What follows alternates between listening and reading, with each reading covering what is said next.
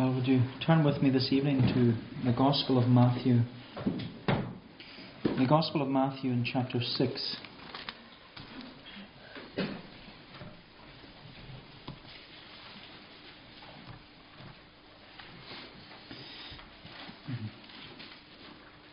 Continuing our study in the Sermon on the Mount, in this second section, Matthew chapter 6, and if we read from verse 5, and I'm reading from the Authorized Version, and you'll know why as I read it. So from verse 5, "And when thou prayest, thou shalt not be as the hypocrites are, for they love to pray standing in the synagogues and in the corners of the streets, that they may be seen of men. Assuredly I say unto you, they have their reward. But thou, when thou prayest, enter into thy closet, and when thou hast shut thy door, pray to thy Father which is in secret, and thy Father which seeth in secret shall reward thee openly. But when you pray, use not vain repetitions as the heathen do, for they think that they shall be heard for their much speaking, or speaking a lot. Be not ye therefore like unto them, for your Father knows what things you have need of before you ask him. After this manner therefore pray ye, Our Father which art in heaven, hallowed be thy name. Thy kingdom come, thy will be done, in earth as it is in heaven. Give us this day our daily bread, and forgive us our debts as we forgive our debtors.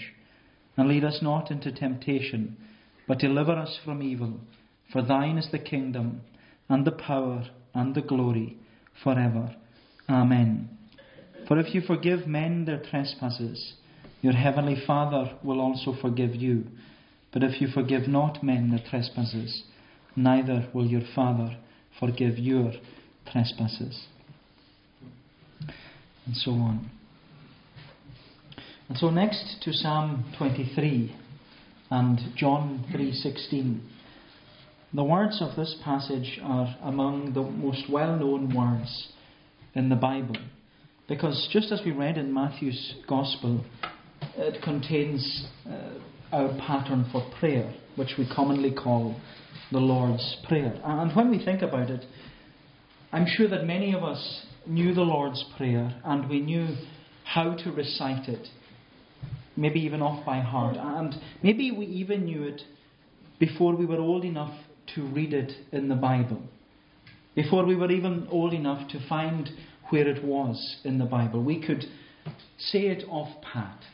And from a young age, whether at home or in school, we used to recite this passage. And in a sense, they've been woven into the fabric of our being from a very young age, which isn't a bad thing. It's a good thing to have God's Word written on our heart, even when we're still strangers to grace and to God.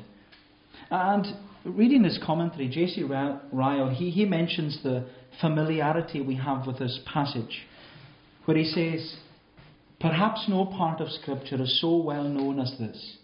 Its words are familiar wherever Christianity is found. Thousands," he says, "and tens of thousands who never saw a Bible or heard the pure gospel are acquainted with the Lord's Prayer." And that's so true.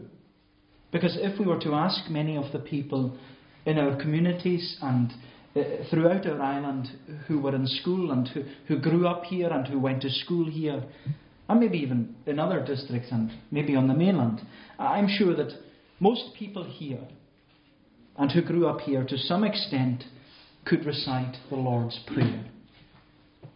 But, says Ryle, happy would it be for the world if this prayer was as well known in the spirit as it is in the letter.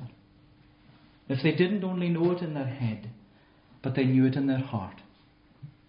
And Ryle, he goes on to say, no part of Scripture is so full as it contains everything by which the most advanced saint can desire. And yet at the same time it's so simple that it's the first prayer we learn to offer up when we are little. And it's a wonderful passage. But as we saw last week when we resumed our study of the Sermon on the Mount, we saw that the context to the Lord's Prayer and the context to this chapter wasn't about teaching our children how to pray.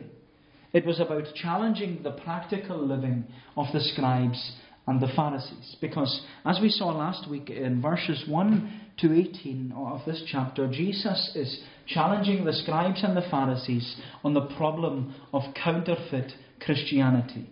Counterfeit Christianity. And Jesus is challenging their Christianity in three ways: in relation to giving, in relation to praying, and then in relation to fasting. Giving, praying, and fasting.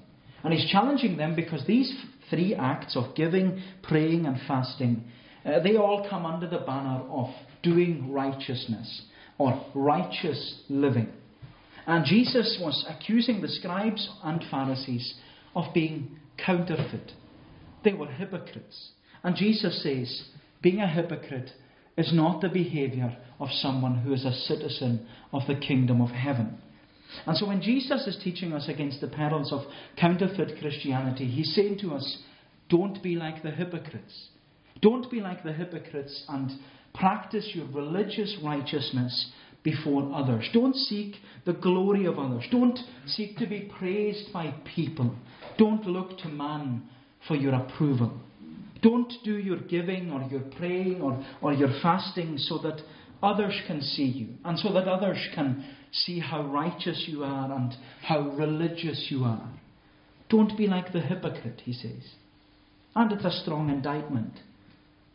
Because as we said last week, he's saying, don't be like the actor on the stage and practice your religious righteousness before the audience of this world.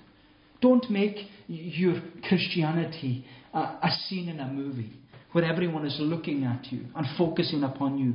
Don't make your Christianity a performance before others and an act to be seen by others. And Jesus stresses this to us in order that we see the reward of those who act like the hypocrite. Because he says, their reward, it's the glory of man.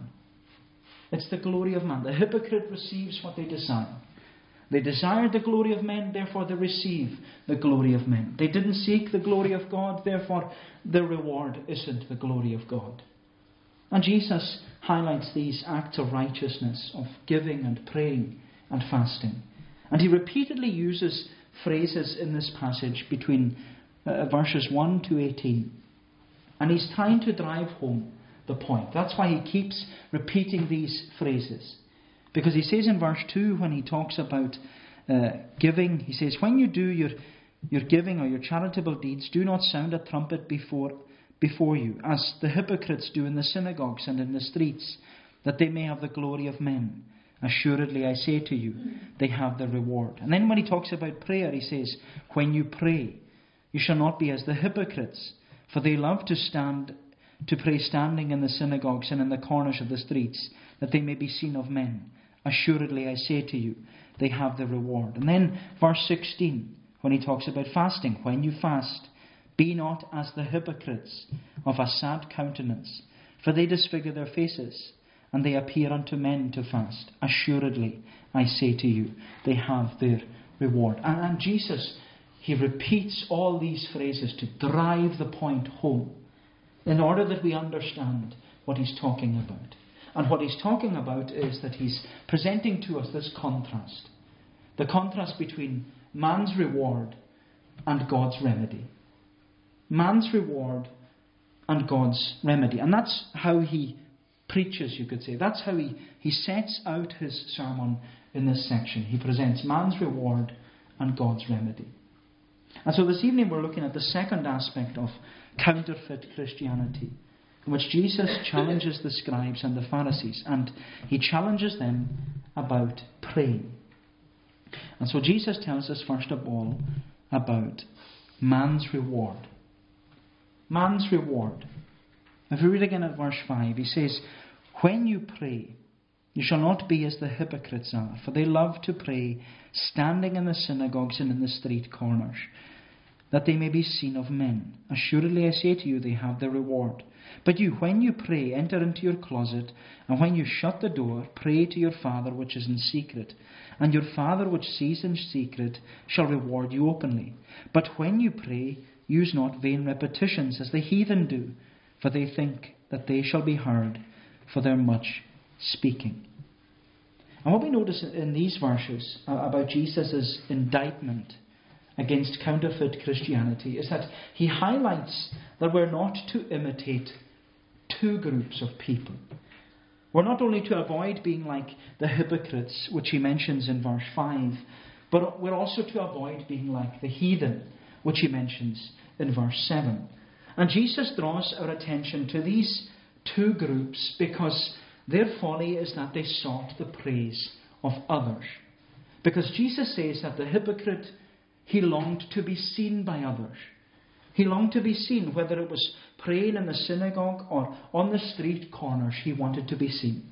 And then Jesus says that the heathen, they longed to be heard. They longed to be heard using all their vain repetitions and their many words in prayer.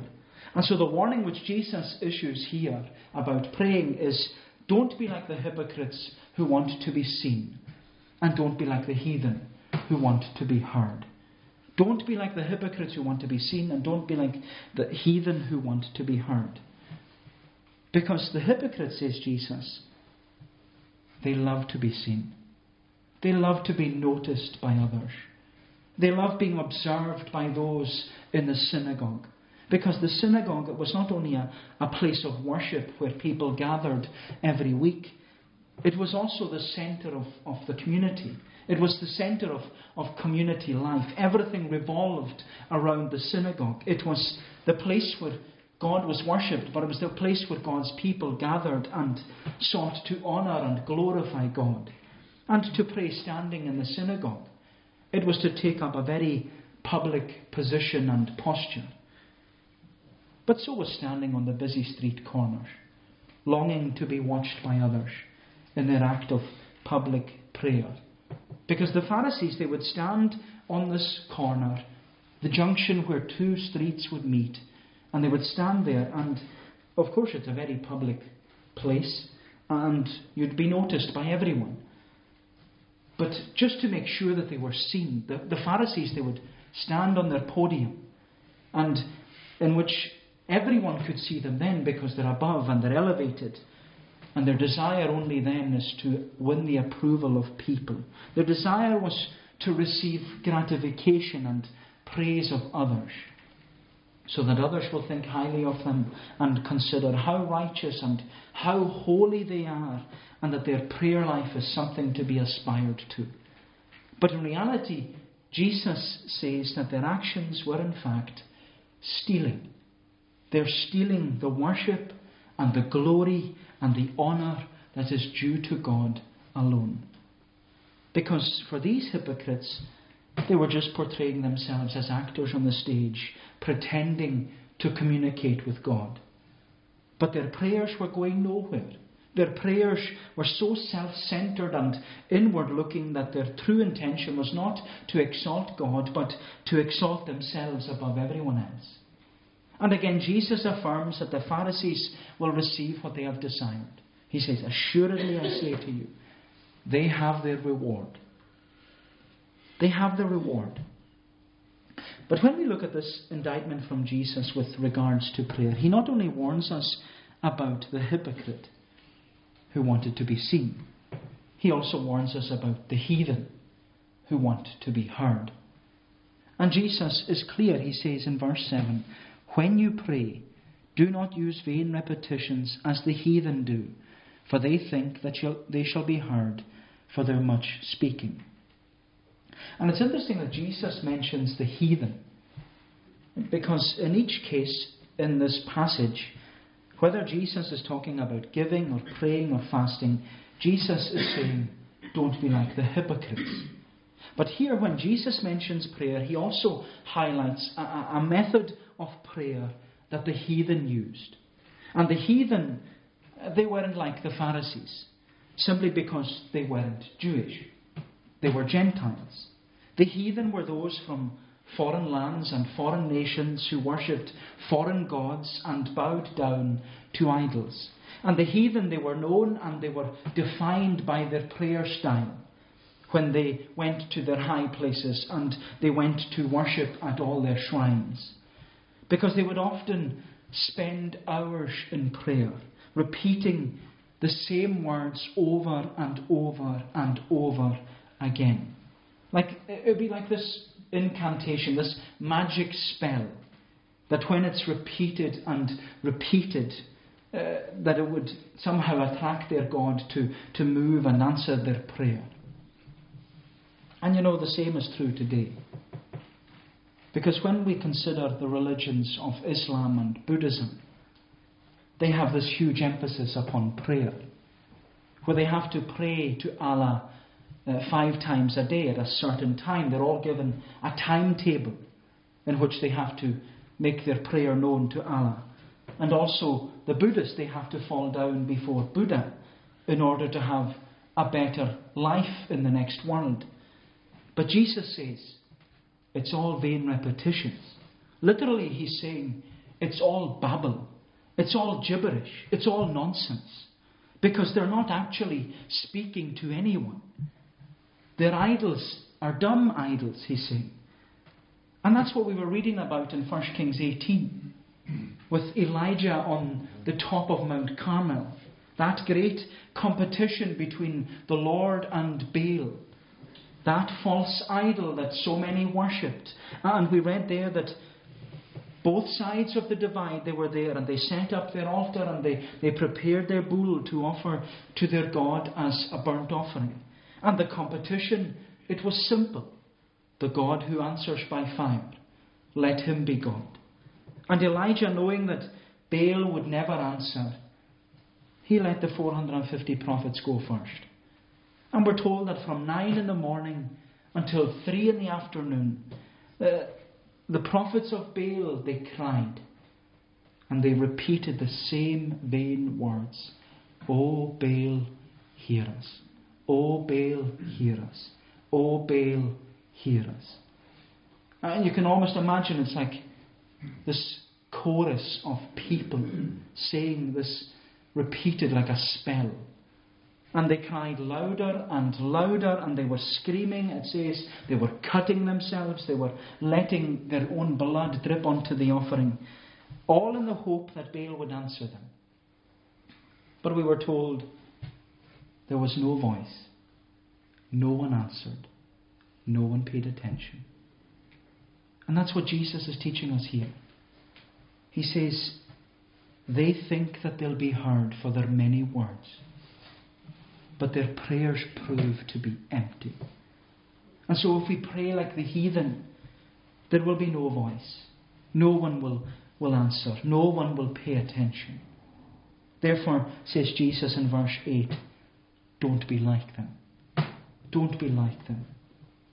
Because our praying is not about being seen by others.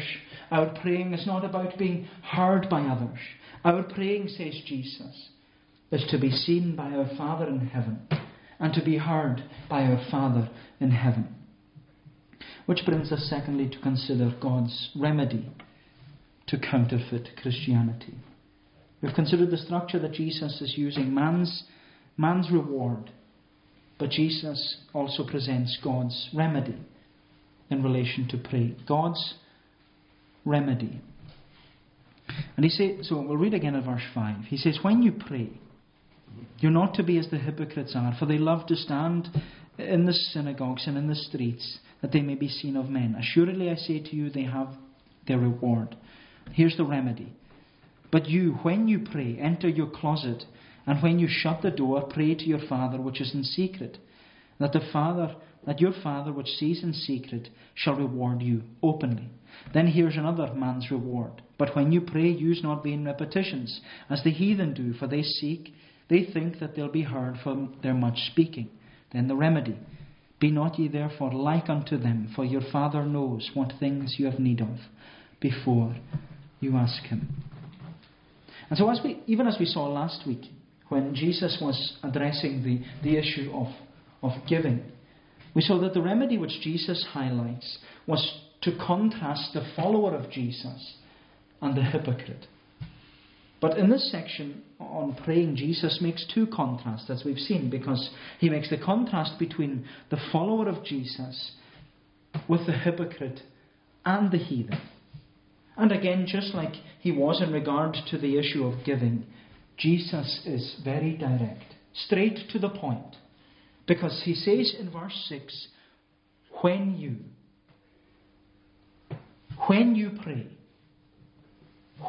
pray, you the follower of Jesus, when you do these things, when you pray, you are to live in complete contrast to the hypocrite and to the heathen.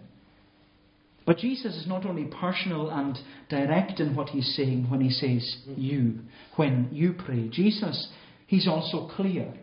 He's clear that these acts of righteousness, although they're condemned because of the way the hypocrite and the heathen, they just paraded themselves about, he says that this must be part of our lives. Prayer must be part of our Christianity. Prayer must be part and parcel of who we are as Christians and citizens of the kingdom of heaven. Which is why Jesus says, when you pray. It's not a case of if you pray, but when you pray. Which seems straightforward, that if we are Christians, then we ought to pray. Where prayer is to be part and parcel of our Christian life. As one theologian once put it, as air is the breath of life, so prayer is the breath of faith. As air is the breath of life, so prayer is the breath of faith. And that's what Jesus is teaching us, that as Christians we ought to be prayerful. And as Christians we ought to be full of prayer. We ought to be exercised in prayer, praying about everything. Praying about everything that we come into contact with. All the time. Praying about every situation that we're faced with. Full of prayer. And I love the way Matthew Henry described the essence of prayer and its essential nature. He said, the Bible is like a letter that God has sent to us. And prayer is like a letter that we send to Him. The Bible is a letter God sent to us. Prayer is a letter that we send to Him. And of course, it's only right and proper that we respond to God's letter by sending our own back to Him. So as Christians, we ought to pray. We ought to pray. But as Jesus addresses the hypocrites and their love of being seen by others in the synagogue and on the street corner, He emphasizes private prayer when He says in verse 6, when you pray, enter into your closet, and when you have shut your door, pray to your Father which is in secret, and your Father which sees in secret shall reward you openly. And in these words, Jesus teaches us where to pray. Because He says, go into your room. The word literally means the inner room, a place of silence and privacy, away from the stage and the street of the watchful eye of others. And Jesus says, close them out. Close the door, close out all the noise and all the distractions, and pray to your Father in secret. And what Jesus is reminding us is that prayer is a private exercise. It's a private thing between you and God. It's not to be a performance or a show, but a private relationship between you and your Heavenly Father. And it's so important to our growth as Christians to find a quiet moment in the day to come before your Father and pray. It doesn't have to be for hours, as we shall see shortly, but it should happen. And I know it's not easy with family life and with work and with so many other pressures and life just hurtling on before us. All these things that we face in a day. But Jesus is encouraging us as citizens of the kingdom of heaven to come aside and be alone with the Lord and pray. And of course, prayer isn't just to be confined to our quiet times. We can pray anytime. We can pray anywhere. We can pray at work. We can pray at home. We can pray in the car. We can pray on the bus. Wherever we are. Wherever it is, we can pray. We can pray anywhere. But on the other hand, by emphasizing privacy in prayer, Jesus, He isn't forbidding public prayer. Just because the Pharisees made a show of themselves doesn't mean that public prayer was this condemned practice. Rather, what Jesus was getting at is that when we pray, we should remember who we're praying to. Because the essence of prayer is not public style, but private communication. Not public style, but private communication. We're not to have one eye on God and one eye on the audience. One eye on those who are around us, so that they'll be impressed with our prayers. Because that only indicates that our real audience is not God, but those in front of us. And thinking about who our audience is when we pray, and maybe this is directed more towards the men in our congregation, but thinking about our audience, the word audience, its root is from the word audio, and it means those in the hearing. And what Jesus is asking us is, who is the audience when we pray? Of course, those in public prayer are going to hear. But who do we want to hear us when we pray? Who are we praying to when we pray? Is it man or is it God? And it's a searching question. As one commentator said, the devil enjoys hearing a prayer that is addressed to an audience. But what the psalmist confessed in Psalm 116, I love the Lord, because my voice and my prayers he did hear. While I live, I will call on him who bowed to me his ear. And my friend, it's God's ear that we should want. And it's God's ear that we should desire. But I just want to say, and I state the obvious when I say it, prayer is not easy. It's not easy. We all struggle with it. We all find it difficult. We have an enemy that doesn't want us to pray. And we have a sinful heart that often keeps us from praying. And it doesn't matter who we are, we all struggle with prayer. One of the hardest things, I'm being honest with you, one of the hardest things I find about being a minister and having to preach every week is the responsibility to pray. Sometimes it's the most daunting part of the service, standing to pray. But I'm being reminded here that prayer is not about the head, it's about the heart. It's all about the heart. It's not a show. It's not an opportunity to be critiqued in our prayers by others or have them give you a score out of 10. Prayer, and even the prayer meeting, it's all about God's children coming to their Father and seeking help and encouragement from Him. Prayer is not about the head. It's about pouring out our heart before God. But Jesus, He doesn't even finish there. He not only makes the contrast between the follower of Jesus with the hypocrite, he goes on to make the contrast between the follower of Jesus and the heathen. And he says in verse 7, when you pray, do not use vain repetitions, as the heathen do, for they think that they shall be heard for their much speaking. Therefore do not be like unto them, for your Father knows what things you have need of, before you ask Him. After this manner, therefore pray, Our Father, which art in heaven, hallowed be thy name. And when we read these verses, is it not the case that the repeated emphasis which Jesus is giving here is that our prayer is to our heavenly Father? Jesus says in verse 6, when you pray, go to your closet, close the door, pray to your Father in secret, because your Father who sees in secret, He shall reward you openly. And then he says in verse 8, be not therefore like unto them, for your Father knows what things you have need of before you ask Him. After this manner pray, Our Father, which art in heaven. And the emphasis upon praying, it's to God the Father. We're to pray to God the Father. We're to pray to our Father. And we're to remember that God is our Father.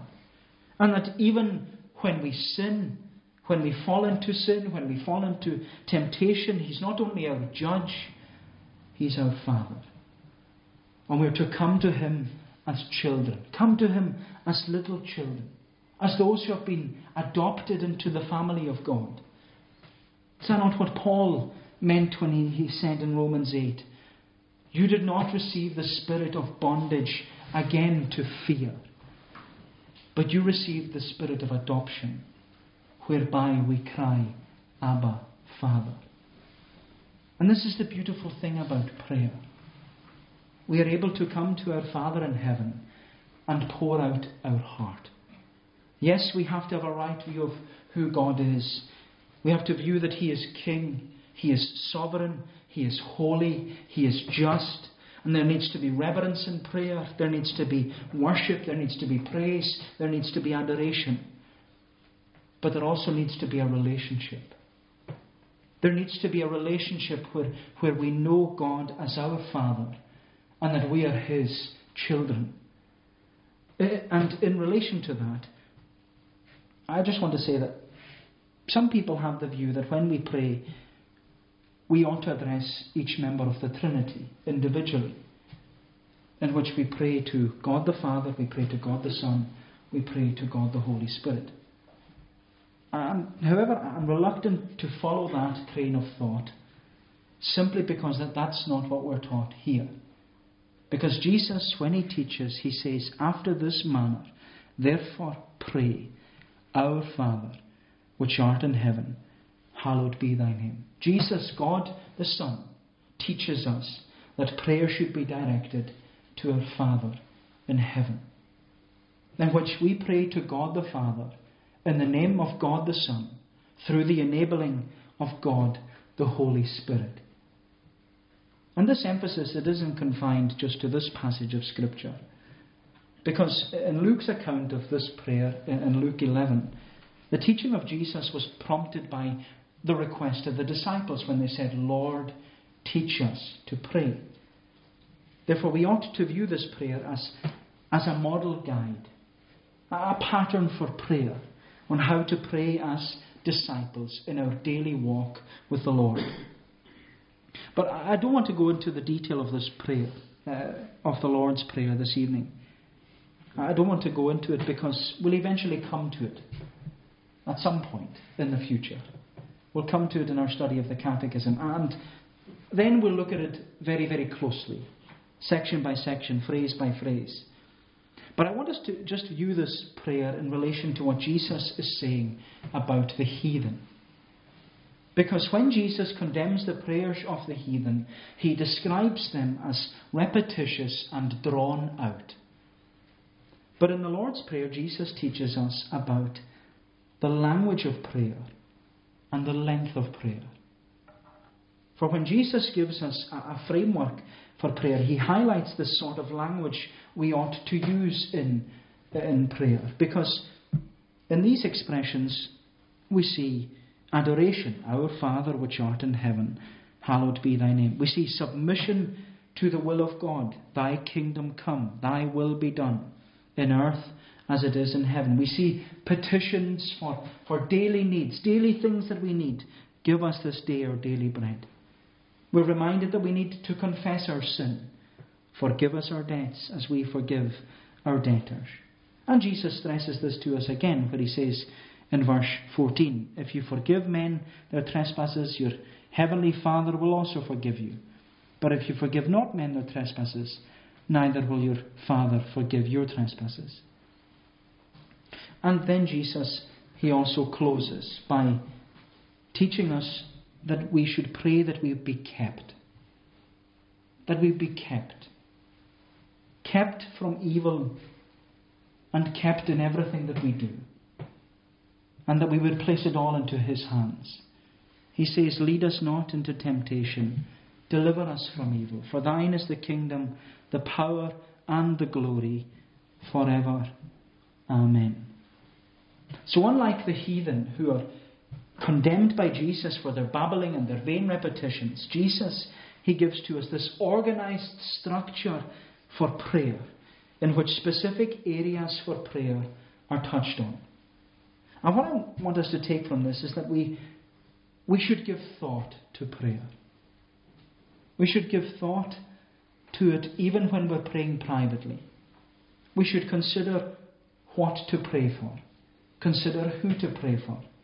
Think about the different areas for prayer, such as personal needs, family needs, our community needs, our church needs, our international church needs. We should have structure to our prayer, because it isn't a shopping list in which we ask God for this and that and bless this and bless that. The structure Jesus wants us to have, and what he shows us here, is that our prayers, they ought to have praise, they ought to have thanksgiving, they ought to have confession, they ought to have requests and petitions. But not only that, we should be specific in prayer. Whether we're talking about needs or people or our own sin, we should be specific and not generalize prayer. Jesus tells us in verse 8 that our Heavenly Father, He already knows our needs before we ask Him. Therefore, if God is our Father, we ought to come to Him as children with an open and an honest heart and seek His help and His guidance. My friend, we should give thought to our prayers and think about what we ought to pray for and who to pray for, in order that our prayers don't become vain babblings and repetitious before the Lord. Which is why Jesus not only addresses the issue of language in prayer, He also addresses the length of prayer. Oh, of course, Jesus is not forbidding long prayers, because on occasion He Himself spent the night in prayer. And on another occasion, Jesus taught His disciples that we ought to pray always and not grow weary. However, when Jesus exhorts us not to act like the heathen who use vain repetitions, this incantation of the magic spell of repeating yourself all the time, Jesus, He says that the heathen think that God will answer them with their long prayers. But what's evident about the Lord's Prayer, apart from what is said, is its length. Because it's only 6 sentences long, made up of 65 words. It's not long. And Jesus endorses it as a prayer that our Heavenly Father will hear. And what Jesus is getting at is that it's not the quantity of our prayers that's important. Longer doesn't mean more impressive. Longer doesn't mean more spiritual. It's not the quantity, it's the quality. Quality not in the sense of eloquence and fluency, but quality in the heart. Where there is openness in the heart, where there is warmth in the heart, where there is fervency in the heart.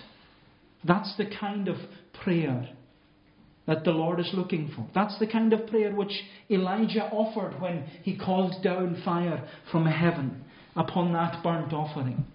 His prayer wasn't long, it was short, it was focused, and it was from the heart. It was from his heart, and I believe that that's what Jesus is teaching us, that's the way our prayers ought to be. Short and focused and from the heart. Yes, by all means, if we're given liberty in prayer, pray. If we're given liberty, pray. I always remember when I first started following. You all know the late elder who was in Stornoway, Cicero. He always emphasized, well, when I first started following, he said, now, short spiritual prayers. And that was an emphasis he had, because your mind wanders in prayer. So he said short spiritual prayers. And it's something that I've taken to heart, and I hope passing it on to you that you will too. Short and focused and from the heart. But I was also reading recently one of Spurgeon's books called Only a Prayer Meeting. And in that book, Spurgeon discusses the structure and formats of prayer meetings. And he emphasizes the importance of the prayer meeting, and that it's the responsibility of all the members of the congregation to be there. They should be in the prayer meeting. That's where they should be. It's their responsibility to be in the prayer meeting praying for their congregation. But when Spurgeon addressed the issue of prayer length, this is what he said. as a general rule, meetings in which no prayer exceeds 10 minutes and the most are under 5 will exhibit the most fervour and life. In fact, length is a death blow to earnestness, and brevity an assistant to zeal. You can take what you want from Spurgeon, but I believe that that's what Jesus is emphasizing to us here in the Lord's Prayer, along with many other things that we'll come to in the future. But what he wants us to take from this section in closing is, don't be like the hypocrite who loves to be seen. Don't be like the heathen that love to be heard. Be like the child of God that loves coming to their heavenly Father. That's what we're to be like. Be like the child of God. Remember, you're a child of God that loves coming to their heavenly Father. And you know, and I have to be honest, it's a very honest sermon. And I feel guilty preaching this sermon. Maybe you feel guilty listening to it. But that's a good thing. Because what Jesus is teaching us here, He's teaching us that we ought to live more Christ-centered lives. So may the Lord bless these thoughts to us. Let us pray. O Heavenly Father, we give thanks to Thee that Thou art truly our Father, and help us, O Lord, we pray, to come to Thee as little children, to know that we have such a great privilege in coming to our Heavenly Father and pouring out our hearts before Thee, knowing, O Lord, that Thou art one who hears even the desires of our heart. Thou art one who knows even the little utterances that we make before Thee, the groanings that cannot be uttered. O Lord, we thank and praise Thee for the access in prayer that we have through Thy Son, Jesus Christ, enabled by Thy Spirit. And, O Lord, help us to make use of it. Help us to be more prayerful. Prayerful for those around us. Prayerful for our homes and our families. Remembering those around us before Thee. For Thou art one who does hear, and Thou art one who does answer. Help us, O Lord, to be faithful in prayer. To continue in prayer steadfastly. To continue to pray for those who are still strangers to grace and to God, in our own home and in our own family. Remember especially tonight Peter and his own mother having lost a daughter, and even his brother and sister as well, having lost Margie. O Lord, draw near to them. Bless their home, Lord, we pray Thee. Grant to them Thy grace that is sufficient, Thy strength that is made perfect in weakness, that they would know Thee, the God of all comfort. Bless them, we pray Thee. Undertake for us all, we ask, that we may go on in this wilderness journey, leaning upon Thee and leaning upon our beloved. Cleanse us then, we pray, and do us good, for Jesus' sake. Amen. I shall conclude by singing in Psalm 28. Psalm 28 in the Scottish Psalter.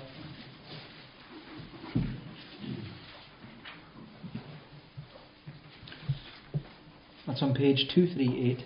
Psalm 28 from verse 6 down to the end of the psalm.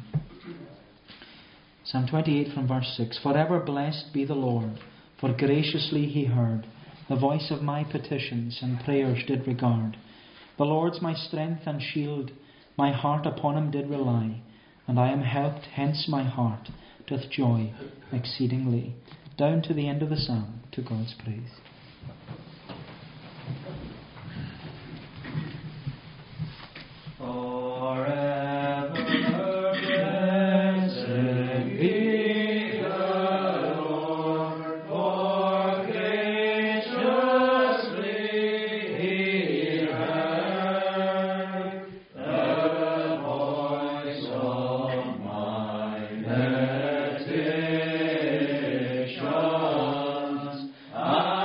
Praise